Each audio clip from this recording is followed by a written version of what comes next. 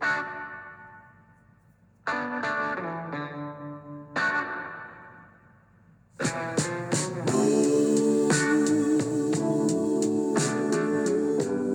afternoon and welcome to the Marcus Today End of Day Report. My name is Henry Jennings. It is Friday, the 10th of February. Thank God it's Friday. And for the week, the ASX 200 fell around 1.6%.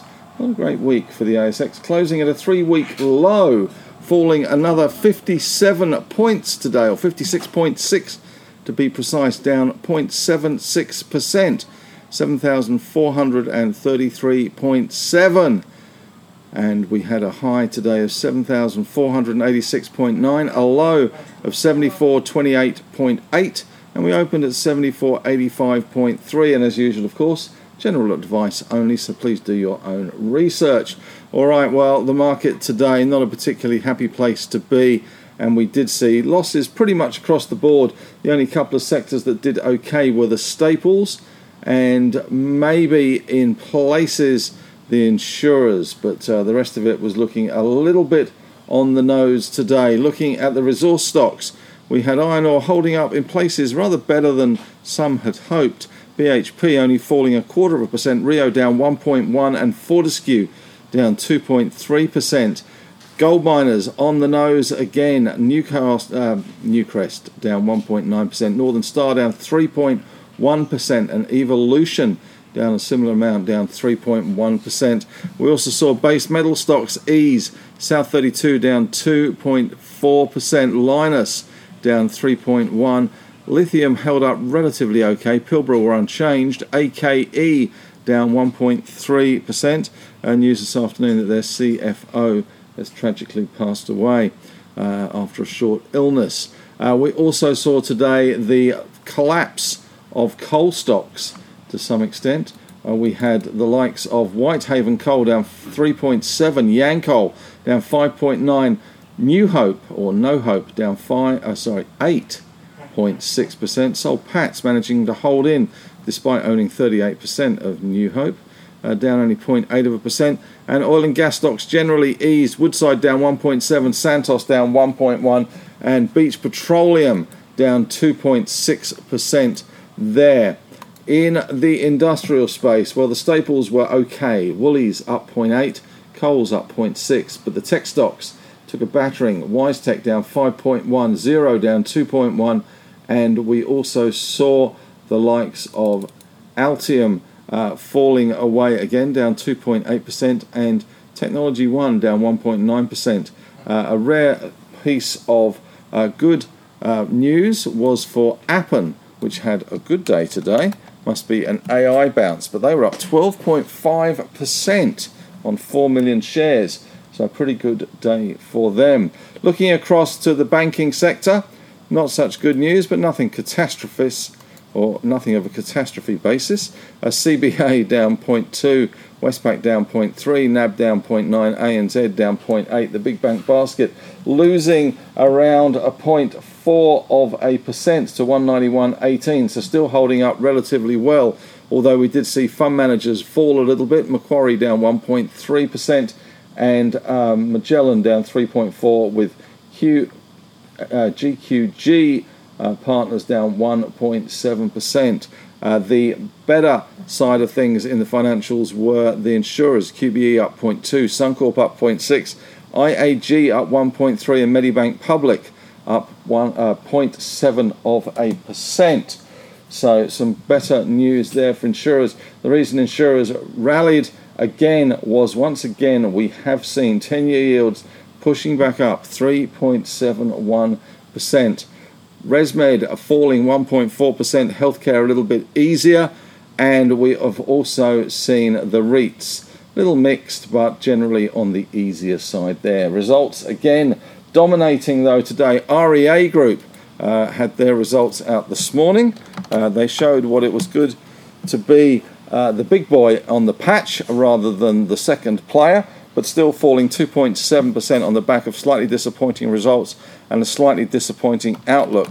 News Corp, which of course is the predominant owner of REA Group, fell nearly 7% today on the back of disappointing earnings and jobs cuts. And Domain Group, of course, which is the second in the space behind REA Group on that real estate web business, fell a big 6.1% today, dragging Nine Network, which of course is one of the big shareholders in Domain, down 5.9% as well. So that was cascading through the media sector today. And in economic news today, we did get the statement of monetary policy. Again, the RBA is hawkish and definitely pushing for more than one in terms of rates. So it is not done by a long stretch of the imagination. And in actual fact, we did see today the UBS chief economist, George Tharanou, has revised his peak cash rate forecast. He is now expecting the cash rate peak will be around 3.85%, which will come in mid-2023. It's 3.35 at the moment, so we've basically got two more rate rises of 0.25% to get there. He previously saw 3.35, which is where we are now. In other news today, Asian markets a little bit mixed. We have Japan up 0.2, Hong Kong and China both down at the moment. We have the likes of Hong Kong, which is showing a loss of 2%, China down 0.8%, Japan up 0.2%. 10-year yields pushing back to 3.71%. We also got some CPI numbers out from China. CPI there rising to 2.1%.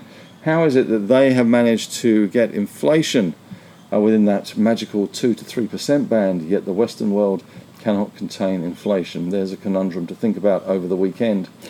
In today's headlines, in the winners for Grinners, let's have a little look at the winners today. We have IMU up 7.4%. They did get some good news on patents. A4N up 5.7% as well. United Malt Group, UMG up 4.8%. BOE, Boss Energy up 4.5%. OBL, always reminds me of Austin Powers, Oh Behave.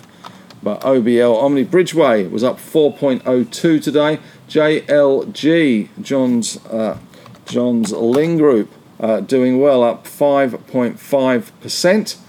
And we saw ARF up 2.9% today. ARF being one of the REITs, Arena REIT. In the losers' corner today in the Naughty Square, in the Naughty Step, we had Mesoblast, which came thumping down to earth, down 9.75% to $1.65 MSB. Coal stocks dominated the Naughty corner today. New Hope down 8.6, NHC. Bowen, BCB down 8.5, Terracom, TER down 8.4, and News Corp managed to scrape in there, 6.9% down. Capricorn Metals down 6.3, CMM, and it's hip to be square. Well, apparently not today. SQ2 down 6.2%. Positive sectors today, well, it was the staples and the insurance sectors that were doing well today. Pretty much everything else was not so good. Coal, especially bad. Gold, tech, REITs and fund managers. For the week, the ASX 200 has fallen around 1.6%. The big bank basket down to 191.18, still holding up remarkably well.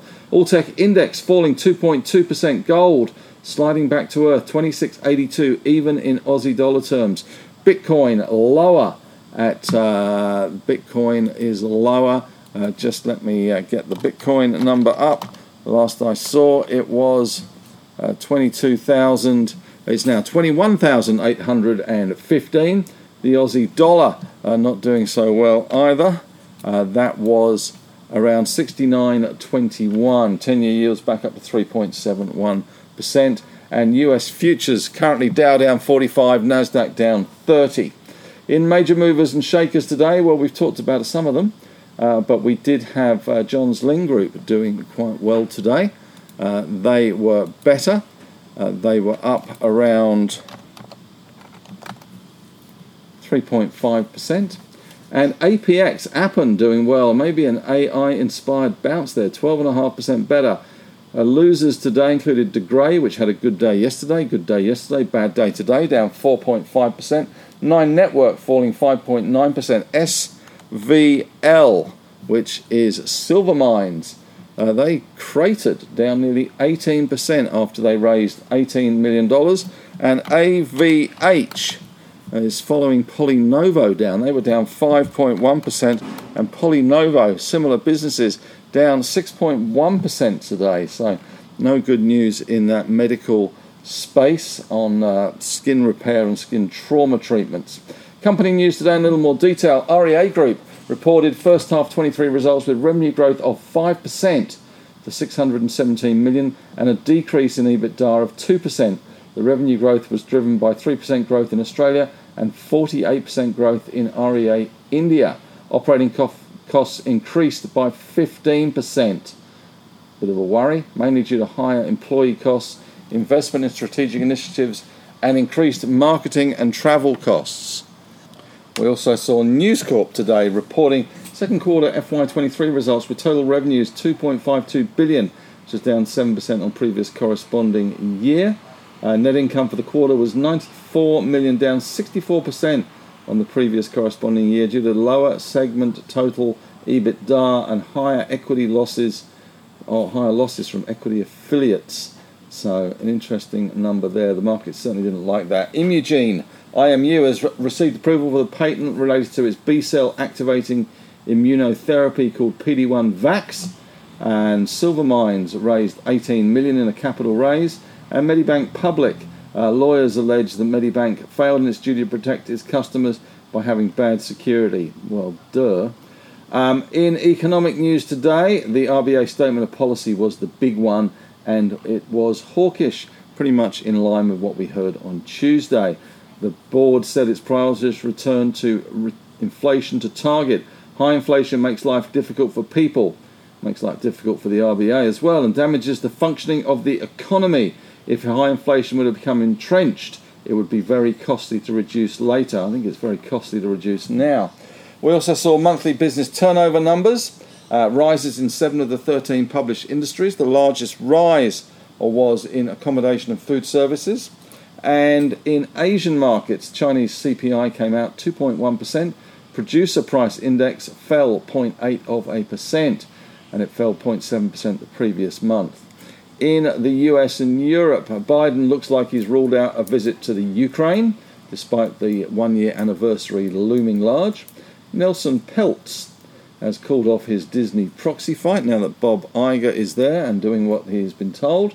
And South Africa has declared a national state of emergency over continual power cuts. And Trafigura, that's how you pronounce it, faces hit of up to 577 million over alleged nickel fraud. Well, that's it from me today. Thanks very much for listening. Thanks very much for listening throughout the week. As usual, have a great weekend. And, of course, we'll be back again on Monday to do it all again.